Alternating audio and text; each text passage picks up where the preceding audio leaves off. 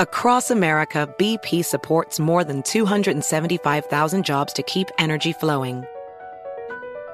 Jobs like building grid-scale solar energy in Ohio and producing gas with fewer operational emissions in Texas. It's and, not or. See what doing both means for energy nationwide at bp.com/investing in America.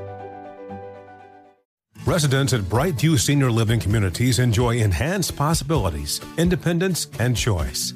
Brightview Dulles Corner in Herndon and Brightview, Great Falls, offer vibrant senior independent living, assisted living, and memory care services through various daily programs and cultural events. Chef-prepared meals, safety and security, transportation, resort-style amenities, and high-quality care. Everything you need is here.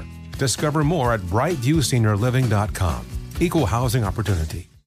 Ready to unlock a world of entertainment? Philips Roku TV has America's favorite TV streaming platform built in, so you can watch live TV, catch every game, discover must-see shows and hit movies, and get all the best streaming apps in one place, like iHeart for all your favorite music, radio, and podcasts. Watch what you want, when you want. Immerse yourself in entertainment with premium 4K picture and sound for every budget, with sizes for every room. Find your perfect Philips Roku TV today, online or at your local Walmart and Sam's Club. Are you looking to step up to a 4K smart TV? One that gives you unparalleled clarity and picture resolution? Then we've got good news for you, because the Vizio 65-inch V-Series 4K smart TV is now just $348. With all your favorite apps built in, you can stream straight out of the box. You can even sing along to all your favorite music and radio on the iHeartRadio app. Looking for a smaller or bigger screen? Vizio offers unbeatable prices on all V-Series 4K smart TVs. Head to Walmart.com today and score the 4K TV you've been waiting for.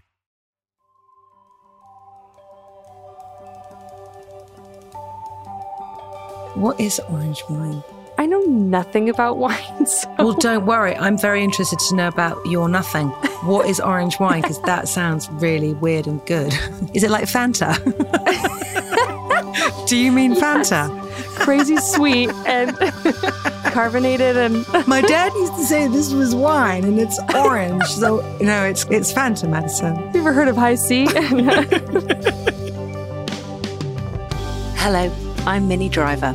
Welcome to Mini Questions Season 2. I've always loved Proust's questionnaire.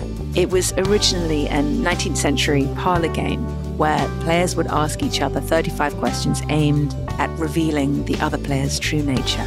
It's just the scientific method, really. In asking different people the same set of questions, you can make observations about which truths appear to be universal. I love this discipline.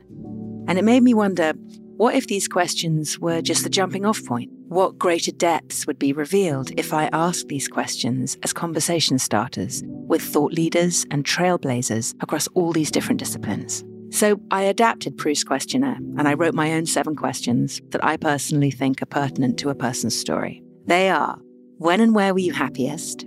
What is the quality you like least about yourself? What relationship, real or fictionalized, defines love for you? What question would you most like answered? What person, place, or experience has shaped you the most? What would be your last meal? And can you tell me something in your life that's grown out of a personal disaster? And I've gathered a group of really remarkable people, ones that I am honored and humbled to have had the chance to engage with. You may not hear their answers to all 7 of these questions. We've whittled it down to which questions felt closest to their experience or the most surprising or created the most fertile ground to connect. My guest today is musician and songwriter Madison Cunningham. At 25, she is one of the youngest guests I've had on my show, but you wouldn't know it from the wisdom and sort of old soulness that radiates not only through the lyrics she writes, but also in the way she speaks. Whether she's performing solo or sharing the stage with some of folk music's biggest names, Madison's musical talents are really not to be missed. I love hearing a songwriter describe the world in their own words. And it was delightful hearing Madison's perspective on my questions. I really hope you enjoy our lovely conversation. What person, place, or experience most altered your life? I would say Music has been the thing. I think touring the country and the world was the thing that very much challenged my worldview and my line of thinking, because I was immediately met with, or I should say my opinions were met with experiences. And that changes everything. You can have thoughts about the way you think life should be or the way you've known it to be, but then when you actually experience life and open yourself up to other people's experiences, your opinions on things drastically change. And I remember the first tour I ever did, I was opening for Chris Thile and the Punch Brothers. And we both had a really similar background, both grew up in the church. We were both homeschooled the whole way through. And I don't know many people who had a similar story like that. We just were talking on the bus and I just was asking questions. And I just will never forget one thing that he said to me. He was like, "You're 21 now?" And I was like, "Yeah." And he was like, "Yeah, things are going to change for you." And he wasn't arrogant or condescending or anything. It just was he was coming from a place of sincerely sympathizing with me and going, or empathizing maybe, and being like, "I know exactly what you're saying and I understand it completely and why you're asking these things, but also it's going to change for you. I just know it." And he was right. And I don't even remember exactly what I asked him, but I remember the place that it was coming from. And I was very just fearful. I just was nervous and scared, and I felt I was experiencing imposter syndrome too. So I always say music in a way saved my life, and I think made me the person that I am, because it immediately challenged me and caused me to open my eyes and touch the world in a different way. Did you write different music before music became your, I don't want to use the word escape, but maybe your evolution out of that first part of your life? Did you write music while you were still within it? And then did you write your way out of it? Yes, and yes. And what was that music like? Do you have recordings of it? What was it like? I feel like I'm still very much that person. I always had a curiosity of breaking musical rules. I really, really enjoyed that and just had a curiosity around that. But in terms of writing, my lyrics were very stale and they didn't show anything. They just told everything. I have a bit of embarrassment around that phase of writing. That there was a whole record that I did that had all of the songs on it, which has since been taken down. And again, musically, I'm very proud of that record, but thematically and lyrically, I just felt that I was showing my age. I think I wrote my way out of it. I had a friend who had sent me a book. Have you ever read the book Writing Better Lyrics by Pat Pattinson? No. God, I want to read it. Yeah, you should. It's within the first 3 chapters, you get his point, and that's just enough to change you and to inspire you. And the rest of the book's great too. But he goes on this whole tangent about object writing and sort of how to write from your senses. And that really teaches you how to write in metaphor and to incorporate imagery. And that phase, I was probably 18 when I read that book. And I just remember that my writing started to take a turn because I would think about those exercises. And his whole thing is you write on an object using your senses. You write every day, but it can only be for 10 minutes. So when the timer goes off, you have to be done. It doesn't matter if your thought was finished or not. And it's all about teaching the brain to dive deeper in a shorter amount of time. So just when I did that and kind of went full force with that exercise, I really feel like that's when I started to write songs that I was proud of and could get behind now. How great. That's really cool. I want to check that book out. It's incredible. I mean, from the first page, you're just reading the way that a writer writes. It's so inspiring. I think you totally dig it. What question would you most like answered? I think this is really on the nose, but I would love to know if there was an afterlife or not. I don't know if everybody feels that way, but for me, it's that would maybe help things in terms of the way that we grieve. It's will we see that person again? I don't know. Did you have a spiritual upbringing? I totally did. I did. Yeah. And so much of my young adult life has been shedding all of that, but also coming back to it in different ways that I can't sort of help.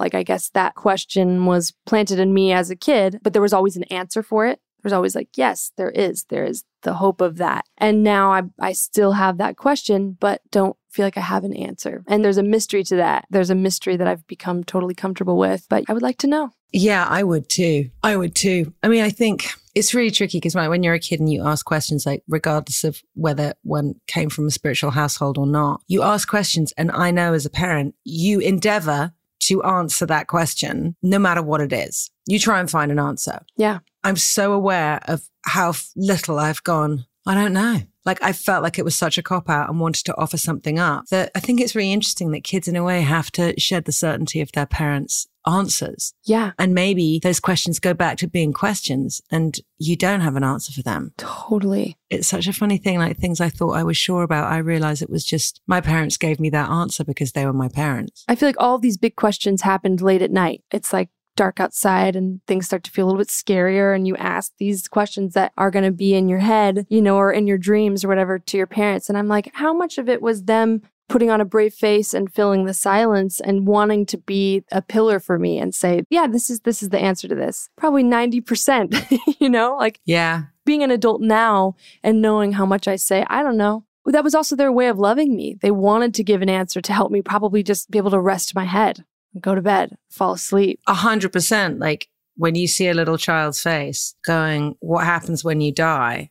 Oh, like you really, you know, I've leaned pretty hard into clouds and heaven. I'm not going to lie.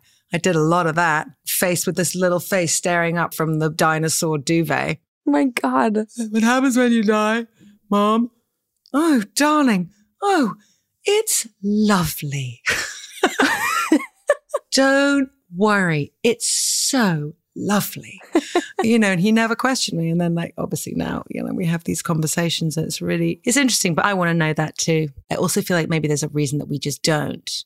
Yeah. Because life wouldn't resonate in the way that it did if we were like, oh, it'll be fine. I don't give a fuck. It's fine. There's so many people that I grew up with who act like that because of the certitude in what they think and know to be true, where it's like, what, that there is a heaven and that the afterlife is where it's at and that don't sweat it in this life if it's not going your way. Yeah. The way that they treat people as a result of that. It's like, to me, or the earth or whatever it is. It's like, how is this okay to you? Seeing that, observing that started to just make me kind of like question, you know, it's like we are existing now. Why are we pretending like we understand that it's going to be taken care of later or that we shouldn't be thoughtful about these issues that are happening now or that we shouldn't be attentive to our neighbors or whatever. It's like, it just felt like such an oxymoron to me to like claim to be a Christian and to then move through the world that way, which, you know, that's a whole other conversation. But I feel now, like in my life, when the words I don't know come out of my mouth, I feel a sense of relief. It's like releasing this pressure that I have to maybe feel like I need the answers for everything and to just be like, actually, that's not for me to decide. It's not for me to say. And that's okay. Yeah, it is liberating. Do you find that with songwriting? I found that a little bit where if I was stuck and I genuinely didn't know what that verse was or what that chorus or what I was supposed to be doing, I would say out loud, I don't know. And then I would go and do something else. And it was invariably, not necessarily always, but I would say about 90% of the time in doing that other thing, whether it was going for a walk, going for a surf, going to the supermarket, that the idea or the link, the bridge would come, or the idea of the lyric. I think there's massive freedom in, I don't know. It's the key maybe. And there's sometimes answers, like you can't guarantee that, but like in the action of saying, I don't know, and then going for a surf or going on a walk, some of those, say they're like as simple as lyrical questions, sort themselves out where you're like, oh, that's the end of the verse. All of my favorite writers have such strict regiments. They don't only prioritize writing, they prioritize not writing as well. And that to them is like a part of it, you know? Yeah, that's brilliant. And that is so true. And I think even like with writing anything, or maybe even with challenges as a whole, the idea of leave it alone, like step away from that and allow the sort of now of discovery as opposed to just staying in the certainty of I don't know. I think it can actually be incredibly liberating. That's really interesting. It's in the other stuff. The creativity is in the other stuff as well as the sitting there with the guitar or at the piano. Exactly, yeah. To use an audio example, it's like some of the biggest sounds are made from the lightest touch. You can use that in writing. It's like we want to put like our heavy hand on it because we want product. We want things to be finished and instant, when it's like sometimes we just have to like lighten up on our touch of the song and let it just grow. I feel like songs are like living things that if you give it the right amount of water and sunlight and attention, they will grow. I was writing over the pandemic with Gary Lightbody, who's a really old friend of mine and a beautiful songwriter. And we were sending each other, you know, so he'd just sit there with the guitar and like he'd figure something out. Then he'd send it to me and then I'd play it and then I'd change some of the lyrics. Then I'd send it back to him. But it's like each time. And then maybe we'd have like voice notes in between where he'd be like, I don't know about that. What did you mean by that lyric? Like, what did you mean about that linking us back into the thing? And it was so funny being in his I don't know. And then like playing around in that and then vice versa. It was so beautiful because that it was an exchange of, I don't know what this is, or I think it might be this, but I'm not attached to it. So you can change it. And we wrote like that. And there's something really cool about that because it doesn't have to be anything. And you're right. It does create itself. It's the statue inside the block of marble, the Michelangelo idea. It reveals itself. You just sort of chip away. Yeah, I mean, it sounds like also in the exercise, what's so beautiful about that when you're writing with someone else is like, you can't afford to be too precious or egotistical about when your ideas are questioned. It's really actually just a question of wanting to understand. It's not like someone put it once where it was like, I try not to take criticism personally because it's not me that they're criticizing. It's just an idea, which is like, we don't do a good job, or at least I don't, of separating myself from an idea. Because if someone doesn't like it, I'm like, then I can't produce anything else. I'm the problem. And it's like, that's not true. You're just the conduit for an idea and don't like let yourself become too like entangled with it. But I think what's so beautiful about that exercise is like you guys were allowing yourself to ask, like, I don't know what this means. And you could either be like, oh, it means this, or you could return it with, I don't know, but it's malleable. Yeah. Also practicing, having that thrown at you, like, I don't like that. And it's your idea. And to have to go, that doesn't feel nice, but okay.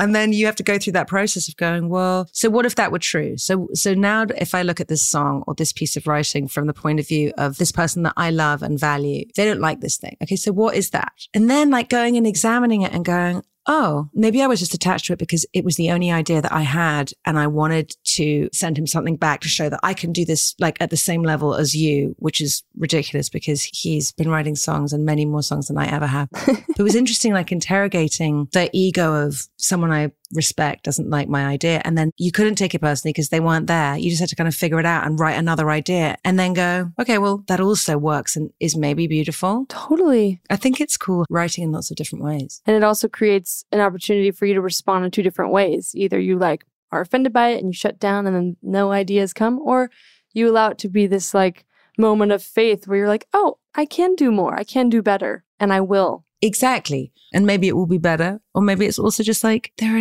are loads of ideas. It's cool. You don't just have one idea. I always get very attached to that. Same.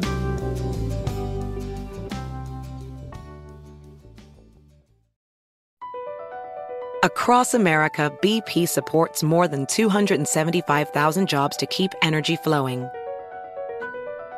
Jobs like updating turbines at one of our Indiana wind farms and producing more oil and gas with fewer operational emissions in the Gulf of Mexico. It's and, not or.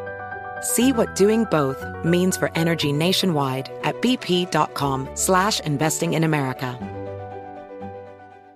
AI might be the most important new computer technology ever. It's storming every industry, and literally billions of dollars are being invested. So, buckle up. The problem is that AI needs a lot of speed and processing power. So, how do you compete without costs spiraling out of control? It's time to upgrade to the next generation of the cloud, Oracle Cloud Infrastructure, or OCI. OCI is a single platform for your infrastructure, database, application development, and AI needs. OCI has 4 to 8 times the bandwidth of other clouds, offers one consistent price instead of variable regional pricing, and of course, nobody does data better than Oracle. So now you can train your AI models at twice the speed and less than half the cost of other clouds. If you want to do more and spend less, like Uber, 8x8, and Databricks Mosaic, take a free test drive of OCI at oracle.com/strategic. That's oracle.com/strategic. oracle.com/strategic. This is Holly Fry from Stuff You Missed in History class. The national sales event is on at your Toyota dealer, making now the perfect time to get a great deal on a dependable new SUV, like an adventure-ready RAV4. Available with all-wheel drive, your new RAV4 is built for performance on any terrain, from the road to the trails. And with plenty of passenger and cargo space, plus available tech like wireless charging, you and your entire crew can stay connected. Or check out a stylish and comfortable Highlander with 3 spacious rows of seating for up to 8 passengers. And with available features like the panoramic moonroof, you can sit back, enjoy the wide open views with your whole family. Plus, both RAV4s and Highlanders are available in hybrid models, so no matter your style, you can drive efficiently and save on gas. So visit your local Toyota dealer and check out amazing national sales event deals on RAVs, Highlanders, and more when you visit buyatoyota.com. Toyota, let's go places. Residents at Brightview Senior Living Communities enjoy enhanced possibilities, independence, and choice. Brightview Dulles Corner in Herndon and Brightview, Great Falls, offer vibrant senior independent living, assisted living, and memory care services through various daily programs and cultural events. Chef-prepared meals, safety and security, transportation, resort-style amenities, and high-quality care. Everything you need is here. Discover more at brightviewseniorliving.com. Equal housing opportunity. Where and when were you happiest? I loved this question because it was a little bit sad to me that it took me so long to think about it. I was like, oh yeah, am I not happy on a day-to-day basis? I don't know. But I think that it's kind of a 2-part answer, if that's cool. Yeah. During the pandemic, some of our best friends and I and my husband, we all drove up to Montana. And there's this one moment where we drove up to Glacier and we blew up all these inner tubes, and we started at this stream head and just floated down the stream. And there was this one section where the water was so blue and so deep you couldn't see the bottom. And I remember just like instinctively grabbing onto a rock, throwing my inner tube, and then just diving as far as I could. Wow. And I never do that. I never have a fear of water, but I just felt fearless and happy. And also literally in that moment, no one could reach me. No one could ask me questions. I felt completely liberated, and I felt like just a person, and all of the other things that you sort of let make up who you are felt unimportant in that moment. Just from being in nature and from shutting off my phone, things as simple as that made me feel truly happy. God, I so can imagine that. I mean, I'm sitting here in London and I dream of the water in all forms, but particularly the ocean all the time. And I just so saw that pool of water. I love a physical trigger of happiness. It's often other people that are around the circumstances, like just in asking this question, that trigger happiness. Yeah. Or moments from childhood. But I love that idea of nature triggering real, true happiness, because I feel that is absolutely 100% my happiest place in the world is out in the ocean, surfing, being able to see my son on the beach. Totally. And it's so innocent. It's like the moments where it just feels so uncomplicated for a second. You're like, oh, all that matters right now is just the way the water feels and catching this wave or whatever, It's I don't sadly go to those moments often enough, or I don't make space for them because there's just so much, day to day. My friend calls them techno realities, which are just these little things that you get lost in that sometimes cause you to forget what's important and what you love about your life. It's so weird because I was just having this conversation with my boyfriend the other day. I was like, what is this chasm between the self-awareness of things that will make our lives better and the actual doing of them? Yeah. You know how that feels. I know how that feels. And yet actually going and seeking it out, it's almost like we slump into that techno reality, or we slump into it going, well, this is just life. This is just what it is. I've got to sit in front of my computer for 5 hours and answer emails or do this thing. I think we've got to fight harder to carve out that other space, because we know that's where the creativity and the freedom comes from. Well, and the people that I think who display that the most are in sort of business terms are always deemed as flaky. Or just non-responsive, but they're actually the most tapped in. And that's not the case for every flaky person, quote unquote, but those creatives that don't answer emails or don't, it's I know that they're somewhere creating, or they're on a walk, or they're doing the things that matter. And it's like, who cares about the rest? I know emails matter. Like if I didn't answer my email, this wouldn't have happened today. So that's important to me, you know? But also it's just like, I think you're right. Instinctively, we know where to return to, but we don't. It's always like last resort or something. Yeah. I think, again, it is this like insisting on drawing the lines of engagement with life, you know, of going, okay, well, it's going to be this for this amount of time. But I'm just talking from my own perspective, which is one gets lazy and then you don't realize that you've sort of been bludgeoned by all of the social contracts and all of the stuff. But it doesn't really take much. That's what's great. Like I can just walk up to the park from where I live in London. And that's where my mother used to say, that's where the city breathes. And it's true. Like you go there and these ancient trees and it's pretty wonderful, but you have to go do it, right? You have to do it. No one is going to tell you that you need that break except for yourself. Like I've learned that a lot, where it's like, you know, if it weren't for me at times putting my foot down, I don't think anyone would tell me, hey, you should stop, or like you should take a break. Like it's like there's a machine that's running and no one really wants to shut it down. Yeah. Yeah, it's true. Particularly if you're generating income for them. I've also found that it's like, you know, I was like, yeah, no, you're right. I got to do that too. Yeah. And I mean, it's also attached to morals too, where I'm like, oh my God, all these people are relying on me. I wouldn't do anyone wrong that way. And then it's like, there is a certain point of honesty that you reach where you're like, but the way that I feel now isn't helping anyone really. You know, like I have to succumb to something. In your life, can you tell me about something that has grown out of a personal disaster? This is another one of those questions that I thought about for a couple days. I did my research and I went and listened to this podcast beforehand. And that one got me because I thought, I'm 25 at the moment, and there's the potential that some of my worst personal disasters are ahead of me. Oh, you're so not wrong. Which is like dark. No, it's great and it's really true.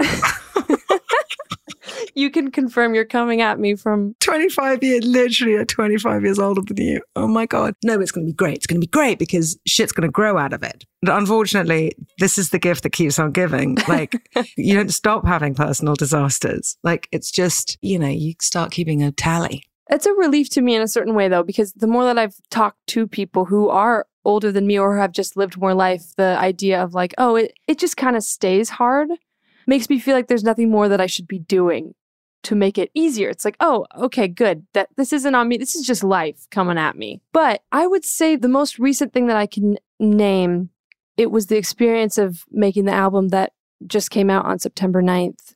It was so deeply difficult for me, I think, because I just felt so disconnected from myself and from the process. I just was like paralyzed, I think, from pressure. And again, so much of it, I think, was I was responsible for. So much of the pressure was I was putting on myself unduly, you know. But from my label and from management too, it was just like, this has to be like really remarkable work. Otherwise, who knows, in this fragile place that the industry was in. And it's like the one time that I felt like everybody who was on the inside couldn't speak for how it would look or what it would be. All they could say was, it just has to be amazing. And again, that's not me faulting anyone. It's just, I was also writing this in 2020. So it was already a disaster. Yeah, I think that was the scariest thing to me. I felt like I was like a little foosball on a foos table, that like anything that anyone said could have like just shot me in the other direction. So I felt like my compass was gone. So the whole time, to me, that felt like a disaster. And trying to make music from that place, I like re-recorded songs so many times because it just didn't feel right. I just felt like I was reaching. All that to say, as that was kind of happening, my grandma died, who I was really close to. And, you know, grief tends to do that thing, which I learned because that was the first person who I was ever close to that I lost. Grief does this thing that gives you this hyper clarity, even if it's just for a short time, where you're like, oh, literally only these two things matter. That's all I can give importance to. And for me, it was like family and love and loving people well. And that was it. And like music being out of the equation there just was a relief for a minute, because I was like, I've been putting so much pressure on this and on myself, and it's turned into this thing that I'm so afraid to look at in the eye. And what was so beautiful about that is there was a song that I wrote about her. It's called Life According to Rachel, that came out of that. And it felt like that sort of purity of thought, love, and family sort of came through the music. And what was so cool about it is like I released it thinking this is such a specific song about my grandmother and losing her. Like, I think it's just going to be for me. And so many people have been able to attach their story in their life through that song, which has just been like so overwhelming and mind-blowing to me. And again, it's like one of those things that I think it was really just because there was like no ego around a song like that. There was no room to try and be impressive in the music. It was just like confessional. It talks about the guilt that you feel when you lose someone, that you didn't do enough, or, you know, all those things that you deal with. So yeah, I think, and obviously the record is finished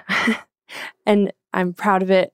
But that was one of those moments where I was like, how do I avoid going through that again in my life? Even though I see such good that came out of it. But, you know, sometimes you come across these situations where you're like, there's literally no way around this but through. And so you just kind of strap in and hope for the best. That's so amazing. And I'm so glad that I'm not glad you lost your grandmother, but to experience the clarity and the clarifying nature of grief it's an extraordinary privilege. And it is a really beautiful, strange moment in a person's life. And to be able to be creative, to be able to use that and harness that, because that really, to me, is what that is. It's harnessing that energy and turning it into something else. But I'll tell you something that my dad said to me when I was heartbroken over this guy that I loved so much, and really, I mean, I actually must have been your age, and I thought that I was going to marry him and I loved him, and he'd just broken up with me, and I'd stayed up all night and I'd been smoking cigarettes and drinking coffee, and I was sitting outside our house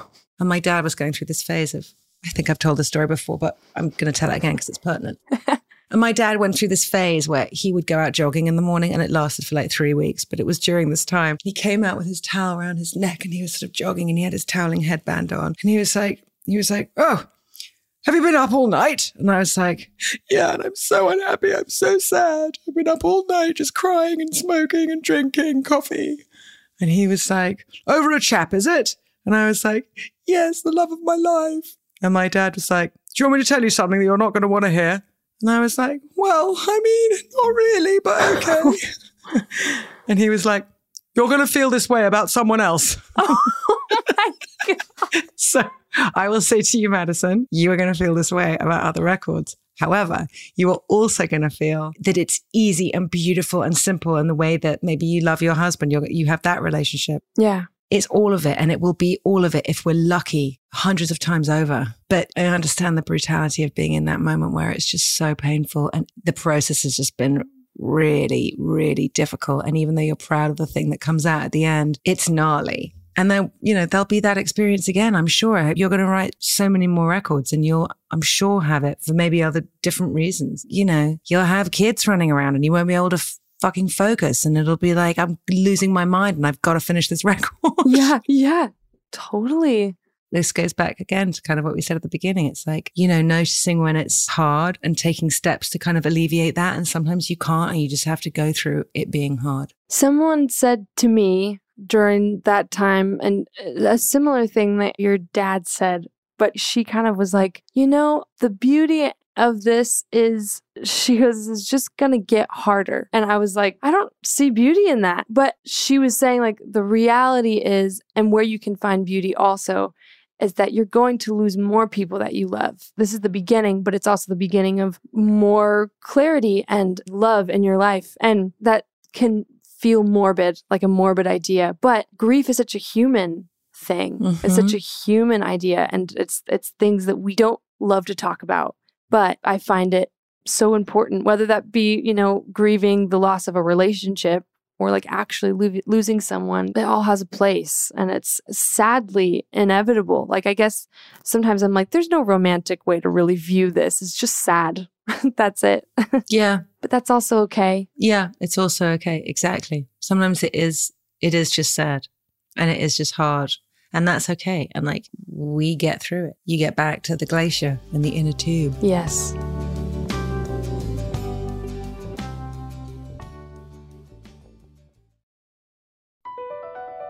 BP added more than $70 billion to the U.S. economy last year by making investments from coast to coast. Investments like building charging hubs for fleets of electric buses in California and starting up new infrastructure in the Gulf of Mexico. It's and, not or. See what doing both means for energy nationwide at bp.com/investing in America. This is Tracy V. Wilson from Stuff You Missed in History class. The national sales event is on at your Toyota dealer, making now the perfect time to get a great deal on a dependable new car. Like a legendary Camry built for performance and available with all-wheel drive, you can count on your new Camry to get anywhere you need to go. And with available features like heated seats and a multimedia touchscreen, you can stay connected in comfort and style. Or check out an affordable and reliable Corolla with a trim for every lifestyle. From the hip and agile sedan to the sporty hatchback, there's a dependable Corolla built just for you. Plus, both Camrys and Corollas are available in hybrid models, so no matter your style, you can drive efficiently and affordably. So visit your local Toyota dealer and check out amazing national sales event deals on Camrys, Corollas, and more when you visit buyatoyota.com. Toyota, let's go places. Residents at Brightview Senior Living Communities enjoy enhanced possibilities, independence, and choice. Brightview Dulles Corner in Herndon and Brightview, Great Falls, offer vibrant senior independent living, assisted living, and memory care services through various daily programs and cultural events. Chef-prepared meals, safety and security, transportation, resort-style amenities, and high-quality care. Everything you need is here. Discover more at brightviewseniorliving.com. Equal housing opportunity. Ready to unlock a world of entertainment? Philips Roku TV has America's favorite TV streaming platform built in, so you can watch live TV, catch every game, discover must-see shows and hit movies, and get all the best streaming apps in one place, like iHeart for all your favorite music, radio, and podcasts. Watch what you want, when you want. Immerse yourself in entertainment with premium 4K picture and sound for every budget, with sizes for every room. Find your perfect Philips Roku TV today, online or at your local Walmart and Sam's Club.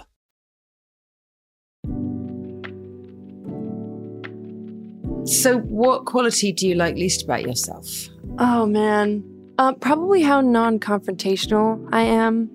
I run from it at every corner. And I think there's this desire in me to be diplomatic and a peacemaker, and that's a good quality. But the unhealth of it is when it's like avoiding things purely because they're hard and uncomfortable, not because they're bad. If that makes sense. It's like some confrontation is necessary and good. And I hate to see the way that like my non-confrontational side will possibly hurt somebody. So I work on that. I try to. I'm not good with the hard conversations. There's also this deep fear in myself that I have that I don't know how to articulate something well, especially when nervous. It's weird. I mean, I'm a songwriter. I deal with lyrics, love lyrics, but I have time to sort through that. But when I'm face to face with someone and there's conflict or something, and I always feel this immense pressure that I don't have what it takes to actually like solve it in that moment. I don't know where that comes from. I don't know if like there's something in my childhood, or I know my dad is very non-confrontational, and not to blame him for my own qualities, but you know, it's like sometimes you inherit those traits from your parents. Yeah, you do. What's it called? It's called epigenetics. It's like when the emotional stuff that you inherit. I didn't know that name. That's helpful. Yeah, blame dad. I said one time to a friend, I was like, how long can I blame my parents for things? And they're like, I don't know, maybe don't blame them for things. Just maybe take responsibility for as much as you can. And then it's like a really delicate balance. I know it is. I'm always asking my son, I'm like, is this damaging you? Is this damaging you? How about this? Is this damaging you? What about this? Wait, hold on. Let me just stop crying. Is this damaging you? The poor kid, like, honestly, I've just like, listen, I will be able to recommend you a good therapist. I think our parents do. They gave us all these things that are wonderful and all these things that are terrible, because that's also the gift, I guess. Yeah, right. I guess so. I mean, the gift of being able to to question yourself and everything, you know. I love that gift. But I feel like That must be hard as a parent in turn to then like to go, I know there's going to be a point in time where I'm going to hurt you. Is that now? Yeah. Like, have I done it yet? You know, that must be like you're holding your breath. Exactly. And unfortunately, it's unavoidable. Like, you are going to do that. And again, it does seem to come around to self-awareness that, like, as with anything, the minute one can identify that you've done something that is difficult for another person to metabolize, calling it out and saying, I know I did this and I'm really sorry, or I did this and it's because of this, or whatever it is. I do think that kind of mitigation helps. Interesting that you're a songwriter and that I think it's really cool. I wonder if that's just like, in addition to the sort of being rarely creative, that's also a way of being able to work through that and deal with it and go, no, you know, I can write about it and I can articulate it, and I can articulate it actually really, really well and put it to music. Right. Well, yeah, I guess those fears are always at the beginning of writing songs too. Yeah. I always have this hesitation or this worry that I'm going to forget how to do it, or not going to be able to do it in a way that will mean anything to anyone or that anyone can understand, you know? Because I think I love ambiguity. I find it very sexy. I love people who are very mysterious. And there's the part of me that just wants that to be what my music is. And then there's another half of me that's like, but I really want to be understood. Yeah. Like, I want people to know where I'm coming from and to get the picture of me so they can hear me when I speak, you know? It's a funny balance. That's so funny. Yeah, I always really wanted to be mysterious, but like, nah, that ship sailed. I think that's a whole other lifetime. But I know exactly what you mean about, I think it's really good to be able to articulate stuff. I think that also speaks to the creative process with everything. Anyone who's creative, like the minute when you're beginning something, you just have absolutely no idea how you're going to do it again. Like, how are you going to do this? How is it going to happen? How is this song going to be written? This book going to be written? This play, movie, TV show be made? Like, it's mysterious. That is mysterious. Yeah. 100%. The actual art of songwriting will forever be mysterious. It's like it's unattainable. If we all knew where it began and where it ended, we would just stay in those places, but we don't. Exactly. It's constantly moving. So what relationship, real or fictionalized, defines love for you? I feel like the people in my life who have defined love for me are the ones who have loved me through every phase of my life, and liked me even. And I would say my sister, I'm the oldest of 5 girls. Wow. Yeah, I know. It's sometimes I don't realize how crazy that is until I see a picture of all 5 of us together. And I'm like, this is a lot of kids. But my younger sister and I, we've always been inseparable since I saw her when I was 2 years old and she was just born. Like, we always have had a bond. And she's just one of those people where it's like, I always kind of test her and bring things that I think this is too ugly for anyone to hear. I'm just going to tell you. And she never bats an eye. She's always just like, oh yeah, I have those same thoughts. And I feel like she has shown me love in ways that so many of my friendships and people that I've leaned on have failed to. And maybe it's a blood related thing, but I don't know. She's just kind of one of those people for me that I lean on and know that I'll be seen by kind of no matter what. My husband is also that person for me. This is such a rare thing and not everybody's story, but I've known him since I was 13. We met then and, you know, it was never romantic. We were always just really, really good friends. And he was always one of those people for me that I thought it doesn't get better than Austin as far as character goes. He's the coolest person I know, or the best person I know. I don't know if I thought he was the coolest at the time. That became apparent later. He just was kind of one of those people that was just sort of a linchpin in my life, someone who just saw me from age 13 to now, which is a long span of time, and how many turns a person can sort of take. We ended up dating when he was a junior in college. I was a couple years younger than him. I didn't go to college, but I moved to LA and decided to pursue music. And the endeavor of that was so much more intense than I expected. And it's definitely tested me in so many ways as a person, for better and for worse. And I think he's kind of been there and seen all of it, but still has like just been there to kind of scoop me up, to hold me kind of at the end of the day, and has never like, his love hasn't wavered in the midst of all of that. So do you think that being seen, because you said that about your sister and about your husband, like, is that really important? I mean, obviously it's really important. That's not what I meant. I actually meant, Do you think that that is sort of extends into the part of the crux of why you do what you do? Is that notion of reflection and visibility? Maybe in a subconscious way it is. Like, it's funny, as a songwriter, I've always said, like, I don't know if I have anything to say. And then sometimes that'll change where you're like, oh, I do actually. There's a song here. There's a statement that I want to make. But I go in and out of phases and feeling like I want to be seen in that way, in a public way. Yeah. And times where I really, really want to hide. And that probably fluctuates with the level of hardship that comes with it. You know, it's like the more responsibility you have, the more you crave the denial of it. That's at least been my experience. But I think just in my personal life, yeah, being seen is the most important thing to me, even if that means someone is seeing the worst parts of me. I want them in on that. I want them to know that. That's really cool. I like that. Madison, thank you so much. It's been so great. I really appreciate your time and all your thoughts. Thank you so much. Thank you, Minnie. This was just the honor of a lifetime, so thanks for having me. You're very, very welcome. You can find Madison's album, Revealer, out now, wherever you get your tunes. And give the song Life According to Rachel, the song she told us about today, the one about her grandmother, an extra spin. Mini Questions is hosted and written by me, Minnie Driver. Supervising producer, Aaron Kaufman. Producer, Morgan Lavoie. Research assistant, Marissa Brown.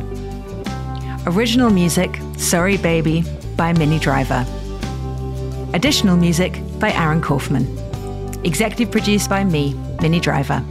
Special thanks to Jim Nicolay, Will Pearson, Addison O'Day, Lisa Castella and Anique Oppenheim at WKPR, Dela Pescador, Kate Driver and Jason Weinberg, and for constantly solicited tech support, Henry Driver.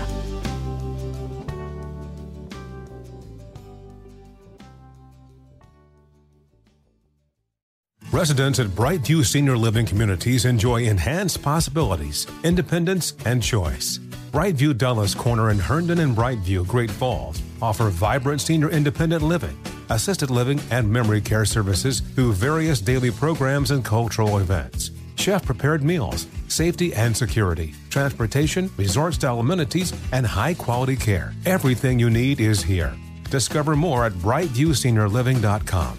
Equal housing opportunity. Ready to unlock a world of entertainment? Philips Roku TV has America's favorite TV streaming platform built in, so you can watch live TV, catch every game, discover must-see shows and hit movies, and get all the best streaming apps in one place, like iHeart for all your favorite music, radio, and podcasts. Watch what you want, when you want. Immerse yourself in entertainment with premium 4K picture and sound for every budget, with sizes for every room. Find your perfect Philips Roku TV today, online or at your local Walmart and Sam's Club. Are you looking to step up to a 4K smart TV? One that gives you unparalleled clarity and picture resolution? Then we've got good news for you, because the Vizio 65-inch V-Series 4K smart TV is now just $348. With all your favorite apps built in, you can stream straight out of the box. You can even sing along to all your favorite music and radio on the iHeartRadio app. Looking for a smaller or bigger screen? Vizio offers unbeatable prices on all V-Series 4K smart TVs. Head to Walmart.com today and score the 4K TV you've been waiting for. Hey, it's Malcolm Gladwell, host of Revisionist History. eBay Motors is here for the ride. Your elbow grease, fresh installs, and a whole lot of love transformed 100,000 miles and a body full of rust into a drive entirely its own. Brake kits, LED headlights, whatever you need, eBay Motors has it. And with eBay Guaranteed Fit, it's guaranteed to fit your ride the first time, every time, or your money back. Plus, at these prices, you're burning rubber, not cash. Keep your ride or die alive at ebaymotors.com. Eligible items only. Exclusions apply.